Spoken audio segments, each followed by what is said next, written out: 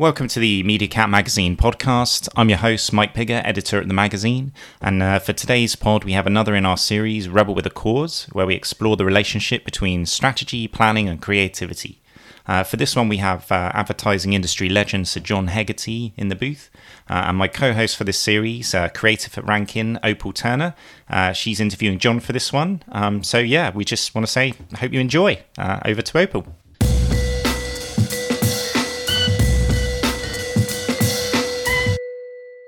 So, welcome to the Media Cat Magazine podcast. Thank you for tuning in for the next in our series, Rebel with a Cause, with me, Opal Turner. For this series, we are talking about the relationship between creativity and strategy, or in my other words, art, science, and logic.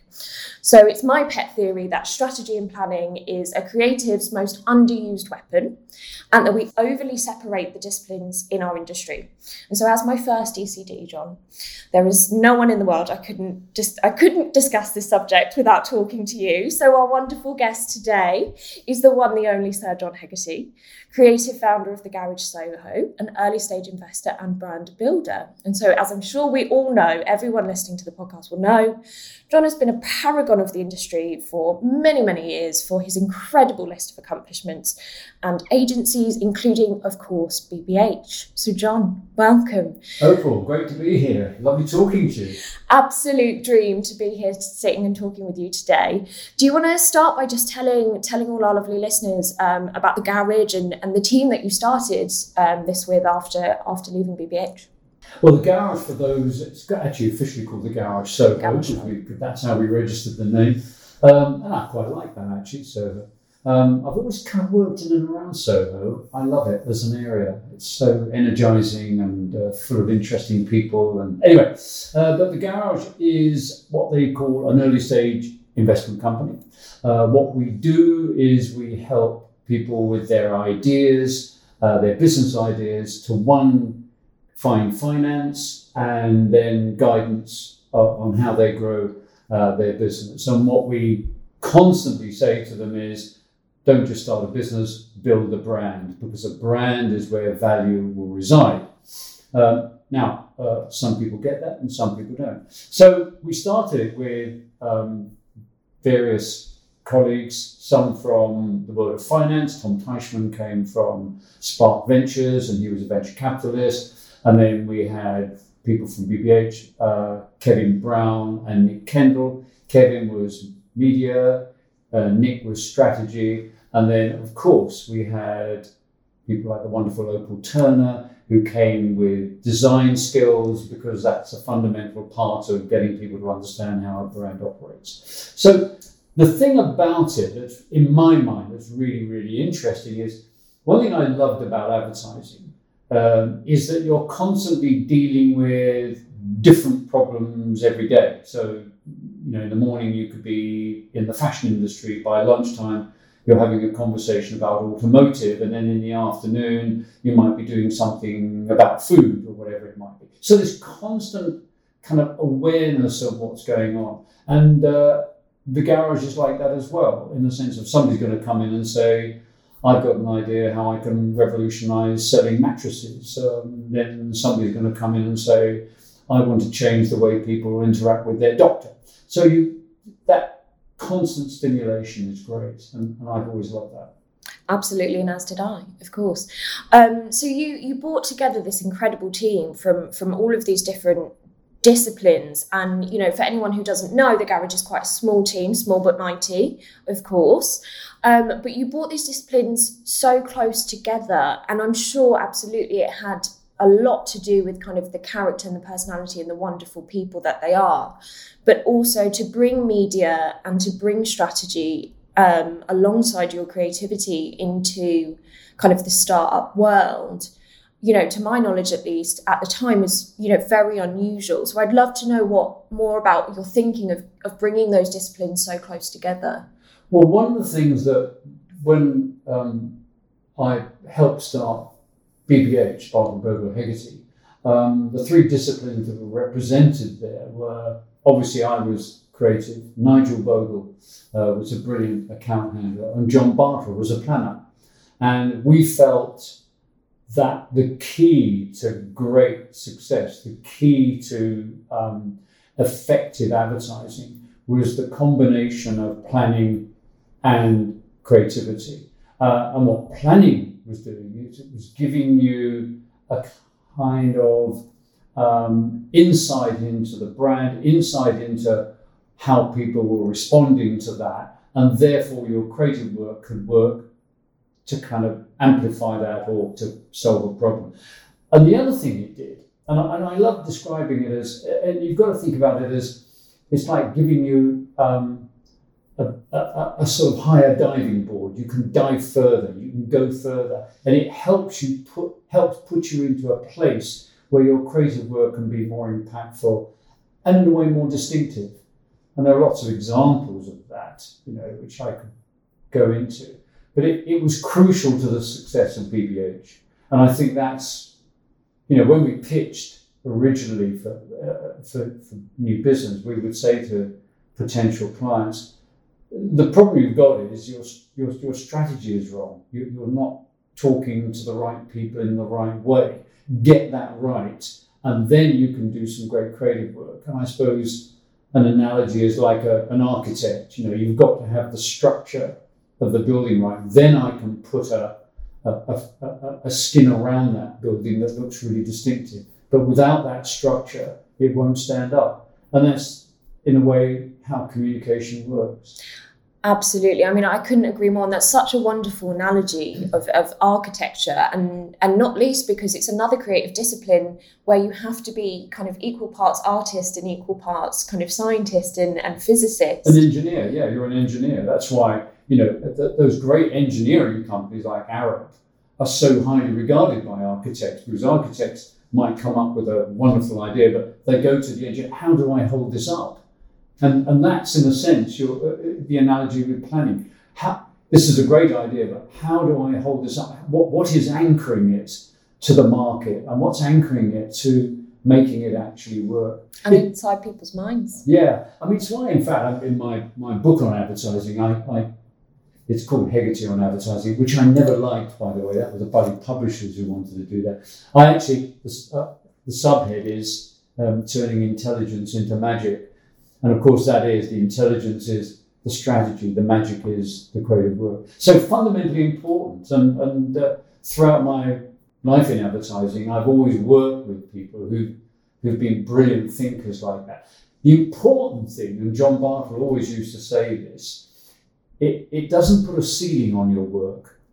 It allows you to leap further. Because actually, even though a strategy might be given to you, this is the strategic, you might leap beyond that, and you have to accept that. But what it does is it allows you to leap further, and that's what makes it brilliant. It's your jumping board. It's the like. There's a reason we use that terminology, and it's absolutely true. And it's so interesting that is something that as a kind of in a lack of a better term, a strategy for business. That's been something you've repeated over many years. Do you feel like that was something you always kind of innately understood throughout your career? Was there, a specific point or person that really taught you, do you know what, this whole strategy planning thing is actually pretty cool?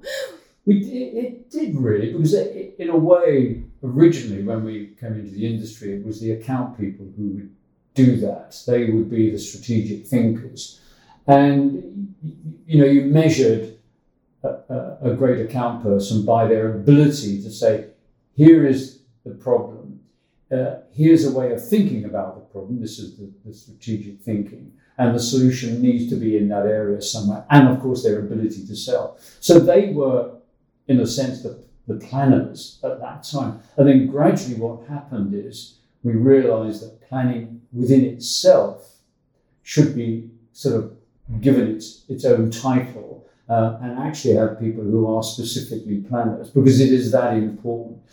And the other thing to remember is, as we increasingly live in a more and more competitive world, getting that strategy right, getting that access to information that can help you create work that genuinely does work against your audience is fundamentally important. I fully agree. one of my frustrations and interest in this topic is because I find it more important than ever that we plan and that we strategize, because when you have a brilliant big idea, you're ready to go, you've got a lovely TVC. If you're putting it then on 5 different media platforms, you've got out of home, you've got 3 different types of social, so on and so forth.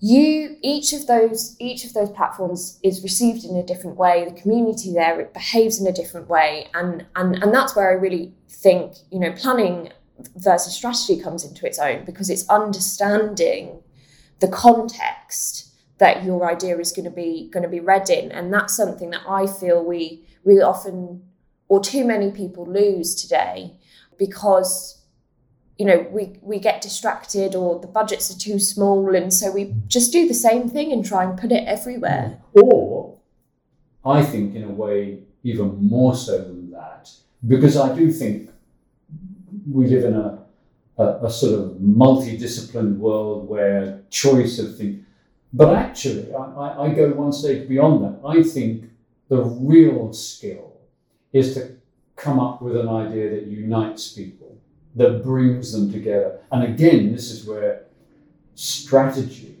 can really, really help. I'll give you an example, which we've used here and you'll know it. When we were asked to pitch for Johnny Walker back in 2000, whiskey was in decline, people weren't drinking it, and the answer was, come up with a creative idea that's going to kind of really turn people onto whiskey. We naturally, our system, our method of working kicked in, and we said, well, wait a minute, there's some strategic questions we have to ask. We want to come up with an idea that unites people around this. And so whiskey had always been presented as a drink for those who've succeeded. It was always, that was partly what it was about. You've succeeded, you're a success, and so therefore the advertising, the communication would tend to have people in penthouses or on backs of yachts, and they'd be in tuxedo and all that cliched rubbish. And of course, it was absolutely true. People tended to consume the product in a sense of celebration, I've done well. But the planner, who is going to be interviewed after me, Nick Kendall, the brilliant Nick Kendall, said, wait a minute, success isn't a place. Really successful people never arrive. It's a journey. You never actually arrive. You're constantly refreshing. And we therefore got to keep walking very, very quickly as a way of talking about celebrating what Johnny Walker whiskey, how Johnny Walker celebrates success. It says, you never arrive, you keep walking.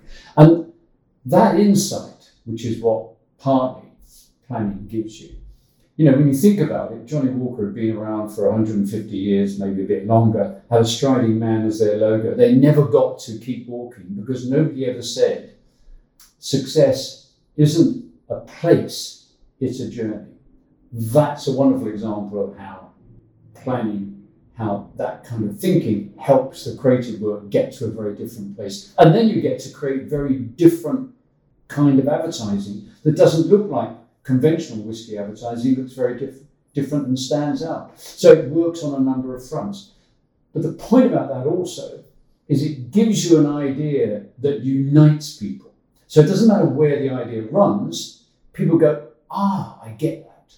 And it speaks to everybody. And so it's like, if you're making a movie, you're making a movie that's going to unite people. They're going to go and see it. They might see it on their phone. They might see it on TV. They might see it on a big screen. But you really want an idea that brings people together. And that's what planning helps you get to, that insight that in a way talks to everybody. And that's what makes it great. Because it's almost an idea that everyone can see an aspect of themselves in. Totally. It kind of, I get that. And people come to it and they take different things out of it. It's like looking at a great painting. The artist doesn't go, no, I must talk to people of this ilk and that. They create a painting that speaks to people in different ways, but it unites them, it brings them together. And that's the genius of great ideas, how it unites people. And that's what we want more of. Absolutely, absolutely. And as I say, I think that's one of the things that you've kind of, purposely or inadvertently done with how you set up your agencies, is that you've united these disciplines and these people in as we said, the garage team is fairly small, and I've always thought that's part of the magic. Is I had an incredible experience here because I got to learn as much from Kevin Brown as I did from you, as I did from Tom, as I did from Nick. So it was an incredible way of seeing all of those things, and I think that's why I have this theory now that in a lot of places, creative and strategy are overly separated, because I've never known them not to be. I grew up in a professional sense here, so partly a not professional sense here. So I've always understood them as these conversations that happen, one-on-one every day. That's kind of how I've learned all of the skills. One of the problems I think is with a lot of creative people, they think strategy and planning is there to entrap them. It's to limit their thinking. It's not. It's actually the opposite. It's to liberate their thinking. It's to take them into a place where, I could go there, I could do that. Going back to the Johnny Walker example, all of a sudden we were able to create communication for a whiskey ad that didn't look like whiskey advertising, because all of a sudden we were saying to people, keep walking. And we came up with brilliant communication that really worked in the marketplace. Had we not had that fantastic insight that led us to keep walking, we wouldn't have done that. We would have kind of been in a kind of whiskey-ish place. And instead of that, we elevated whiskey to Johnny Walker to a completely different place and created a very successful campaign for it. Because as well as the idea in execution, it liberated you from all of those kind of traditional quote unquote premium cliches and stereotypes. Totally. Yeah. You suddenly weren't doing all those things. And that's part of what creativity is trying to do. It's trying to break out of the conventions. That's why, we say there are no rules. It's the people. If you look at great art movements are the ones where they broke with the tradition that went before them, and they said, this is what we're doing. And in a sense, I think great artists did understand strategy. The Bauhaus did have a kind of strategic thinking. It was, less is more. It was a kind of philosophy that then helped them design and create. And you look at all art movements, they had almost a manifesto. They would talk about their manifesto. This is what we believe in. And that had strategic thinking at the heart of it. They weren't strategists. They didn't think about it in the game, but they were natural strategists. And creativity has got to be, has got to understand that and work with that and understand it adds value to what they do. It's powerful, and it's funny that you say philosophy, because I often think of kind of strategy and planning as it's the philosophy or the purpose or the mission that you set to create with your idea. And that leads you to something so much more powerful than kind of going in with, simply an execution. Obviously, your phrase 80% idea, 80% execution is etched into my soul. And, it's another way that I think kind of people often get those two almost mixed up. Yeah. In a way. Obviously, they're so integrally entwined, but they do each have, their own space. And I think, in my mind at least, strategy and planning helps you get to a great idea, and it helps get you to a great and relevant execution of that idea. And then execution, which is again something else that gets overlooked, doesn't it? People Massively. Think today, it's easy to do. I've got the idea. No, yes, fundamentally important, but now you've got to make that idea come alive. It only comes alive when I can see it, when I can feel it, when I can touch it, when I can smell it, when I can explain it to somebody else. Oh, I've seen this great idea. And that's where execution becomes fundamentally important. Absolutely. And it has to be the coming alive moment, it has to be fundamentally, that execution has to be rooted in the kind of center of that idea. I find sometimes, we'll be having conversation where the kind of execution lives over here and the idea lives over here, and it's just bizarre to me, because I'm like, that's what we're trying to bring alive with the execution in your words. And so obviously I'm just agreeing with everything you're saying now, which is not a surprise to anyone, I'm sure. Well, great minds think alike, don't they? Yes, well, you're too kind. But I'm interested, John. I mean, I feel, based on our conversation and based on how you started BBH and the garage, and for anyone who doesn't know, which I highly doubt there will be any, you've had an early hand in starting a lot or shaping a lot of great agencies in your career. And I wonder, if you were starting a creative agency again today, would you organise the agency structure or the departments kind of any differently than you did at BBH? Do you think the way the world's changed has influenced that, or would you keep things, It's a very, very good question, and I obviously have been asked this before, and it's a killer question. The truth of the matter is, I'm not sure there's a lot I would do differently. I mean, what I would do, I can tell you right now, is I wouldn't have open plan. I would have offices where people could go and talk with their partner, the person they love working with.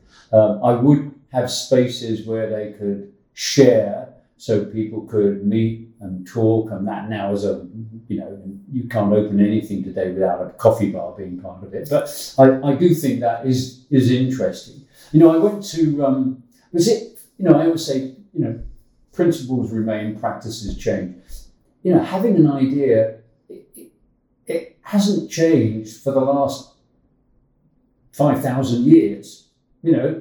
How do you have an idea? That continues, and our business is driven on ideas. Then how do you execute that idea? Of course, changes over time, naturally.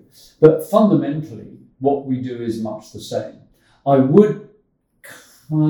suppose I would have much more, maybe more focus on how do you create meaningful content.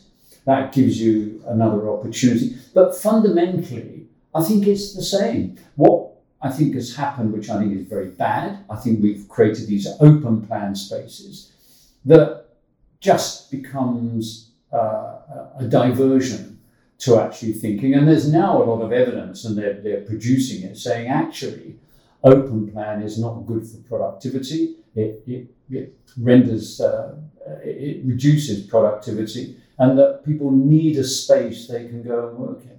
I was fascinated, actually. I was very lucky. I met up with John Lasseter, the man who founded Pixar, did all those wonderful movies, and he talked, and we worked there, and I had lunch with him, and he showed me how they worked. And what they did is that they had spaces where their animators and writers could work together, and they made them their spaces. Particularly, they decorated the way they wanted. It was their space. It was like their studio.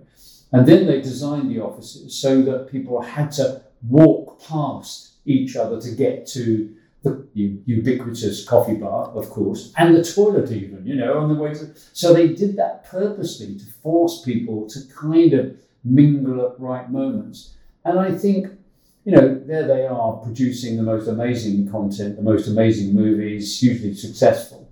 And if you're running an agency, there's not much different. You're creating content, call it advertising, call it branded content, call it what, and you've got to engage and entertain people. And you need ideas. You need ideas to be executed brilliantly. You need to be, strategically, on target, and all of those things. But in a sense, you're doing much the same. So, what would I change?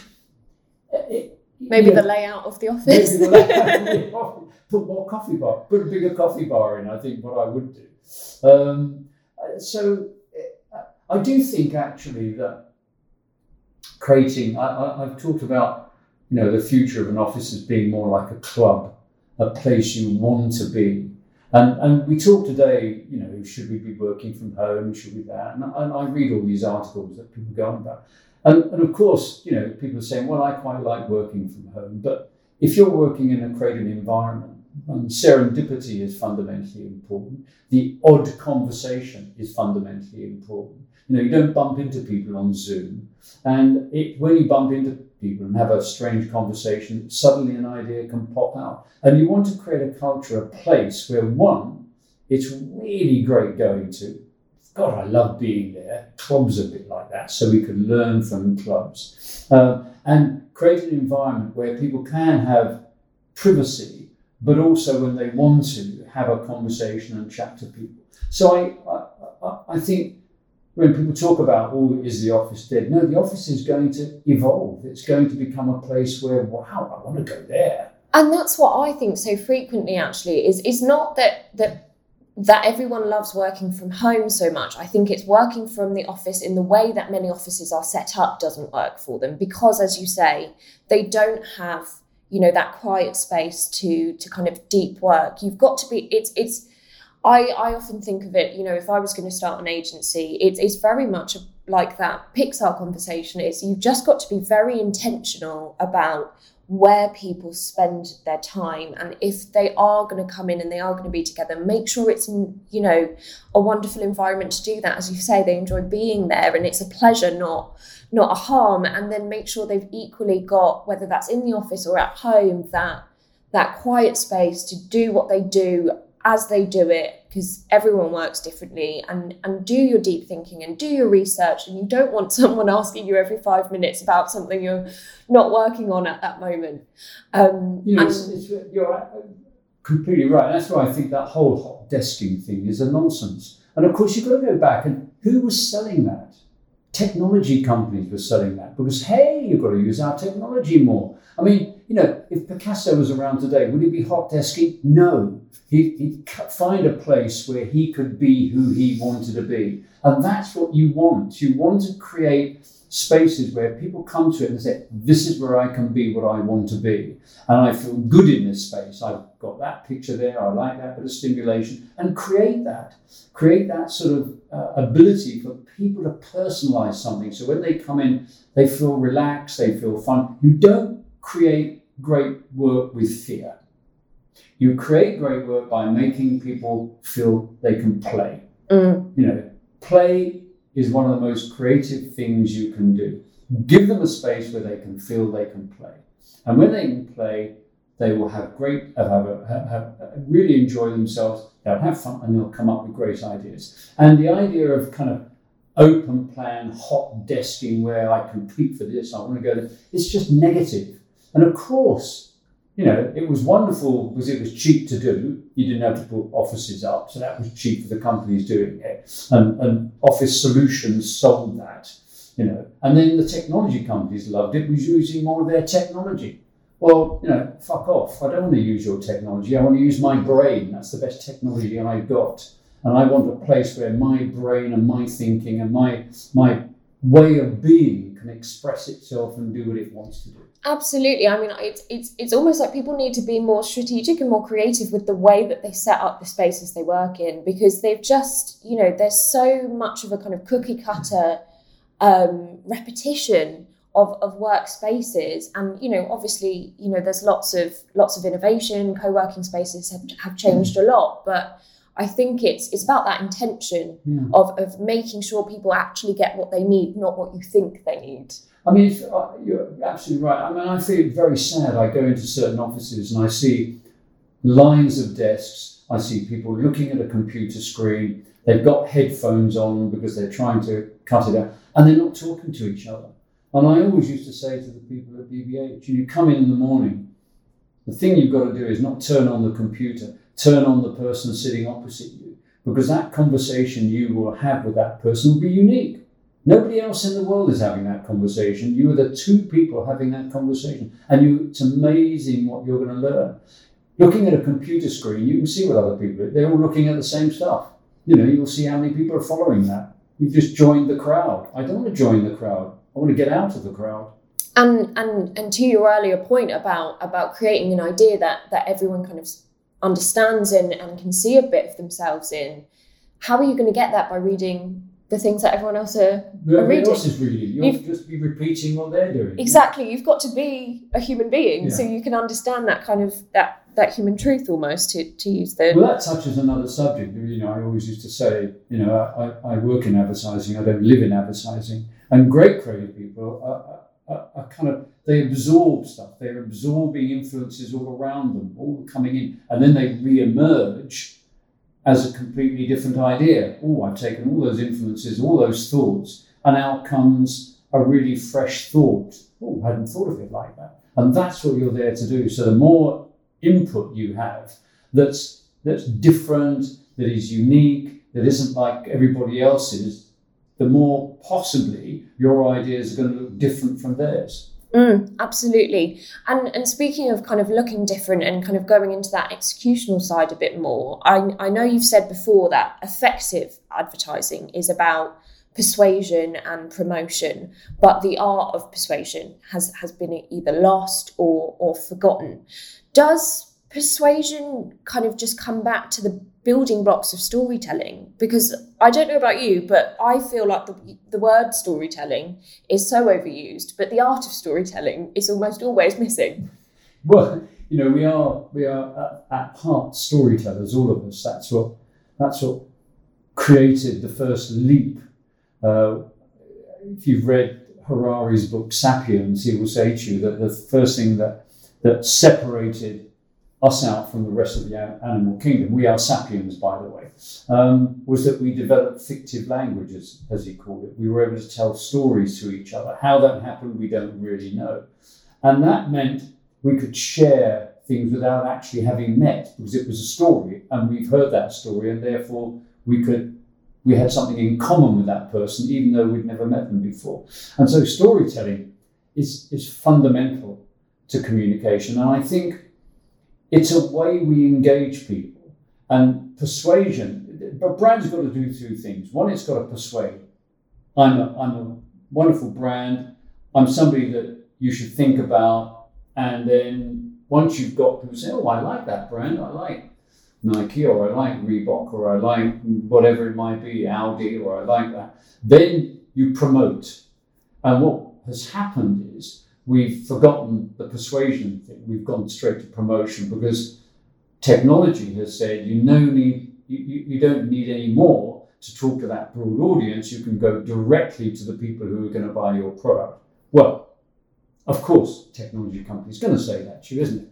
But the answer is, how do you know who's going to buy my product? How do you know who should be open to my conversation? And actually, the most important thing you can say about marketing or about a brand is a brand is made not just by the people who buy it, but also by the people who know about it. So it's even important to talk to people who actually are going to buy your product. And if you look at, say, for instance, the Genius campaign done by Marmite, it's built its whole advertising on that. It actually talks to people who will never buy their product, and because it does love and hate. There are people who love us and there are people who hate us. And they've created a brilliant campaign out of talking to people who will never buy Marmite. It enhances its value to the people who love it. So that's what persuasion is about. It's a persuasion about talking to a broad audience to say, this is what we stand for. This is who we are. This is what... And that, putting that marker out there has to be done in a broadcast way. However you want to define broadcast, I'm not going to define that for you, but it's a very simple word. Break it down, broadcast, so it's broad and you cast it, is important. And it's important because it enhances the value of your brand and it attracts people to you. And it attracts people to talk about you who even may not ever buy you. And that's good.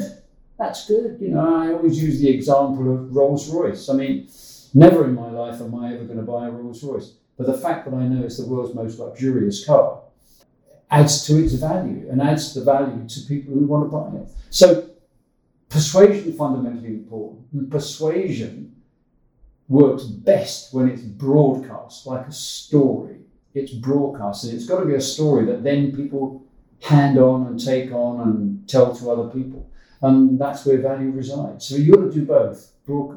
Persuasion You persuade first, then you promote. Couldn't agree more. And is there kind of any advice or direction that you would give creatives today to kind of combat that consistent push to promote over persuade? Well, I mean, first of all, recognising that you don't buy things off people you don't like. That's the first thing, and that's what persuasion helps you do. And it's a loaded word, persuasion, isn't it? Because, we have the hidden persuaders. But persuasion is simply saying, this is what I stand for. I have values that you might admire, that people might respond to, that, you can trust, that are worth talking about. And so it's fundamentally important that we understand the value of persuasion and what it's there to do, and make sure you do it in a way which is broad and you've cast it as wide as you possibly can. It's so interesting. Just thinking sometimes, just come back to the truth of what the words we use are, and really just kind of dedicate ourselves to those, because so often, we just get so full of buzzwords and key terminology, and it all starts to be meaningless, doesn't it? Does. I always, but when I went to, I spent 2.5 years in America setting up BBH over there, and business cards. But I've never handed out more business cards than I've ever handed out in America. It was unbelievable. And it was weird, actually, because I thought, why America is supposed to be entrepreneurial and who cares about that? No, it's a very status-conscious country, believe it or not. A bit like Japan, actually, in the same way. The Japanese are the same. You give out business cards all the time because they want to know where are you in the hierarchy. And I could never work out the hierarchy, because I could get somebody's business card in America and it would say, EV, Vice President, Executive Director, all these bloody words, and what does that mean? Is that person more important than that person?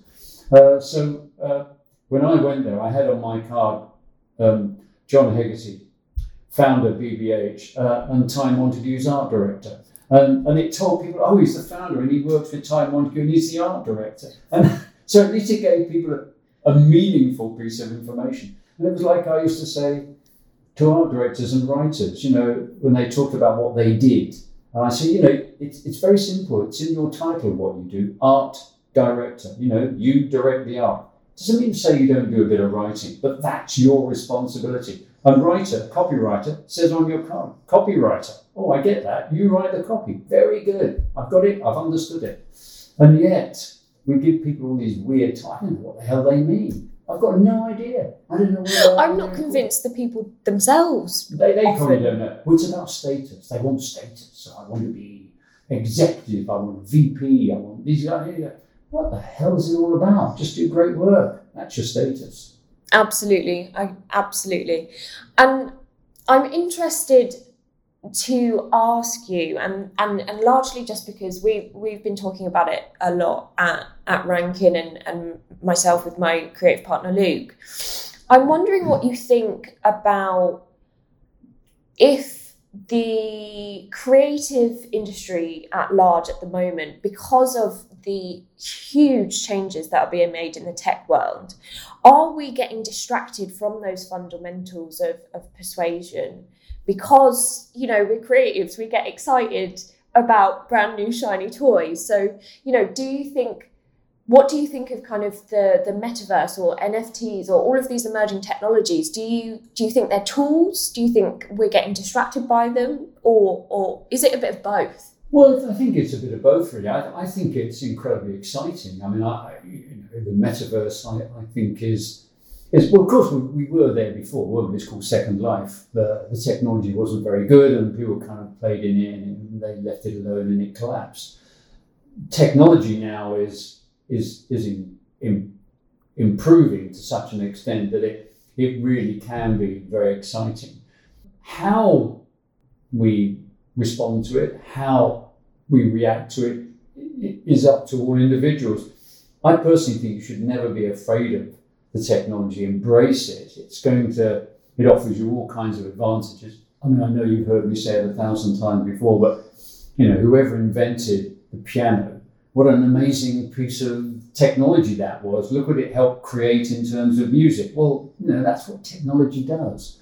I think the danger, like all those things, is to be so in awe of the technology that actually you don't you don't, okay, what can I do with it?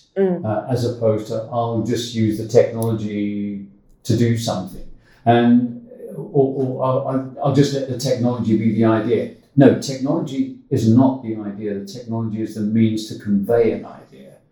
And that's what you've got to understand. So, when I look at the metaverse, I think, well, my God, you're going to be in a world, you can create a kind of, how can I tell stories in that world? What would I do with it? How would I get people to live? How is it going to actually work? What do people want from it?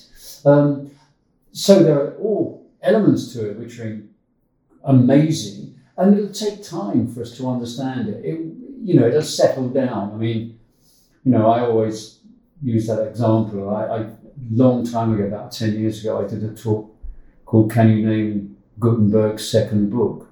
And it was about how when an amazing piece of technology comes along, creative people in a sense kind of go, oh, what do I do with this? And they kind of stand back and the technologists take over. So Gutenberg comes along, he invents the printing press and movable type, and he revolutionizes communication and book publishing. But what did he publish? He published the Bible. Well, that had been around for about 1,000 years. What else you done, Gutty? He didn't. Now, there are reasons for that. But the point is, he was a technologist. He wasn't thinking creatively. Oh, I could write stories now. I could do this. I could get published poems.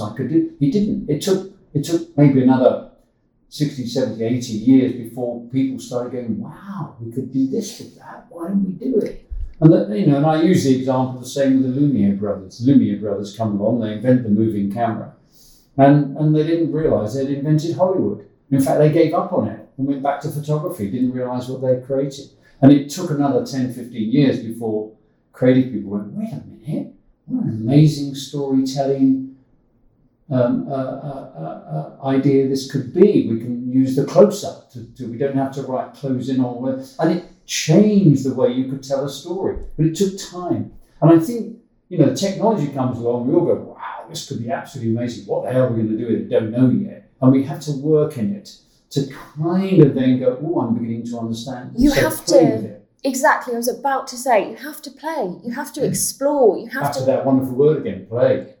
It's the best thing in the world. This is what we do for a living, which is why our jobs are so fantastic. But, I think so often, as you say, we're led by the technologists. They tell us this is the use case, and we should frankly be ignoring them for at least the first couple of years of any technology, because we need to just get in there and play and go through experience, go, wow, this is the value of this space. I've just made this incredible connection with this person that's the other side of the world because of this beautiful piece of, AR art or whatever it might be.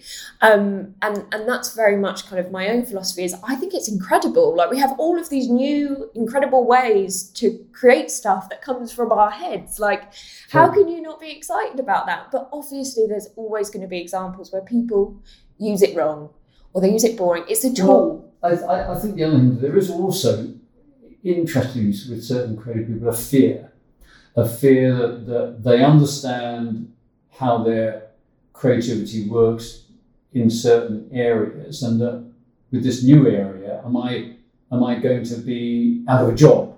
And so they are in fear of it. And I mean, this happened in the world of advertising. I've been around so long, not that I was there then, but I remember the stories of when television came along. Advertising was dominated by poster artists. They were famous, Abram Games, people like that. They were fantastic what they did. Along came television, and it required a different kind of creative application. And these people kind of faded away, really, because they didn't have the ability to go from being poster artists to going, advertising has now moved to this amazing medium called television, which is very, very powerful. How do I tell a story in that medium? They were so locked into being a poster artist that, as I say, their careers dwindled, and which is very sad because they were doing brilliant work, but they never transitioned to that new technology or worked in it or played with it, or I could do this with it, I could work in that way with it. And I think we've got to be understanding of creative people who kind of get fear comes into it, because I can see why they think that. But to say, no, don't worry about it. This is how you should engage with it. Have some fun with it. You could do that with it. And in the end, it's going to be your friend. It's not a foe.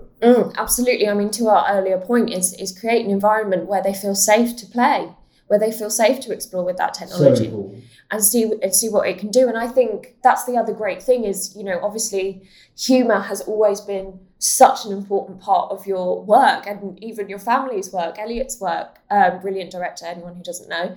And, it's joy. And it's laughter, and it's so important. And I think that's one of the best things about this new technology, and even new social platforms like TikTok. They're just fun and silly, and it's that humanness that we can all relate to. More, please? Can we make people feel good in a world which is bereft with all kinds of problems? Can we just make our communication industry a bit funnier?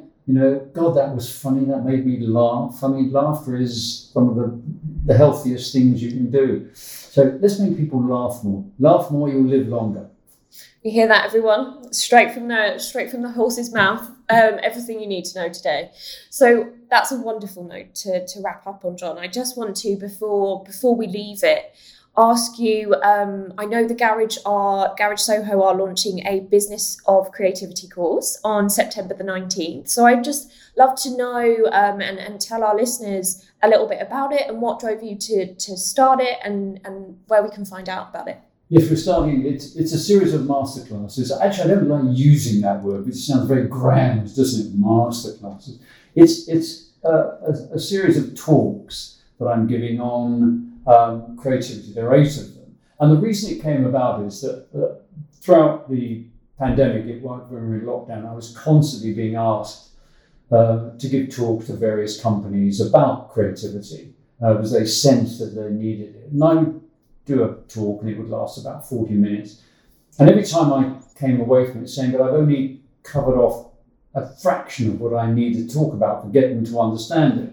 And I was then reading, there was this wonderful piece by McKinsey saying that those companies that engage positively with creativity created better returns for their shareholders. And I thought, this is talking to us. So I thought, I've got to get companies to understand that creativity isn't something that you just tap into occasionally, that actually creativity, businesses are inherently creative because you have to have an idea, you have to think of it, you have to kind of package it, you have to, all these things are creative. And it is like breathing to an athlete. And so I'm focusing it on, it's called the Business of Creativity. It's focused on companies and how they can engage with creativity, understand it, understand the value of it, how to bring it more into the company, how to make it a part of what you do, and how to generate success from that. So there are a series of 8 lectures, and then at the end of each one, I interview a fairly famous business person that has been involved in creativity in some way or another. So hopefully they're fun, enjoyable. And that's what we're doing, and it's great to do it. We filmed them; they've all been shot. We're editing, putting them together. So, if anybody feels they need to understand creativity a little bit more, go online, go to the Business of Creativity, and you'll see what we're doing. Sign up now, everyone. It's going to be incredible. I have no doubt in my mind whatsoever. So thank you, John, so much. It's been such a lovely conversation. Always wonderful. It's a lovely full circle moment for me as well. It's absolute pleasure. So thank you, John, for coming on the Media Cat Magazine podcast. My pleasure.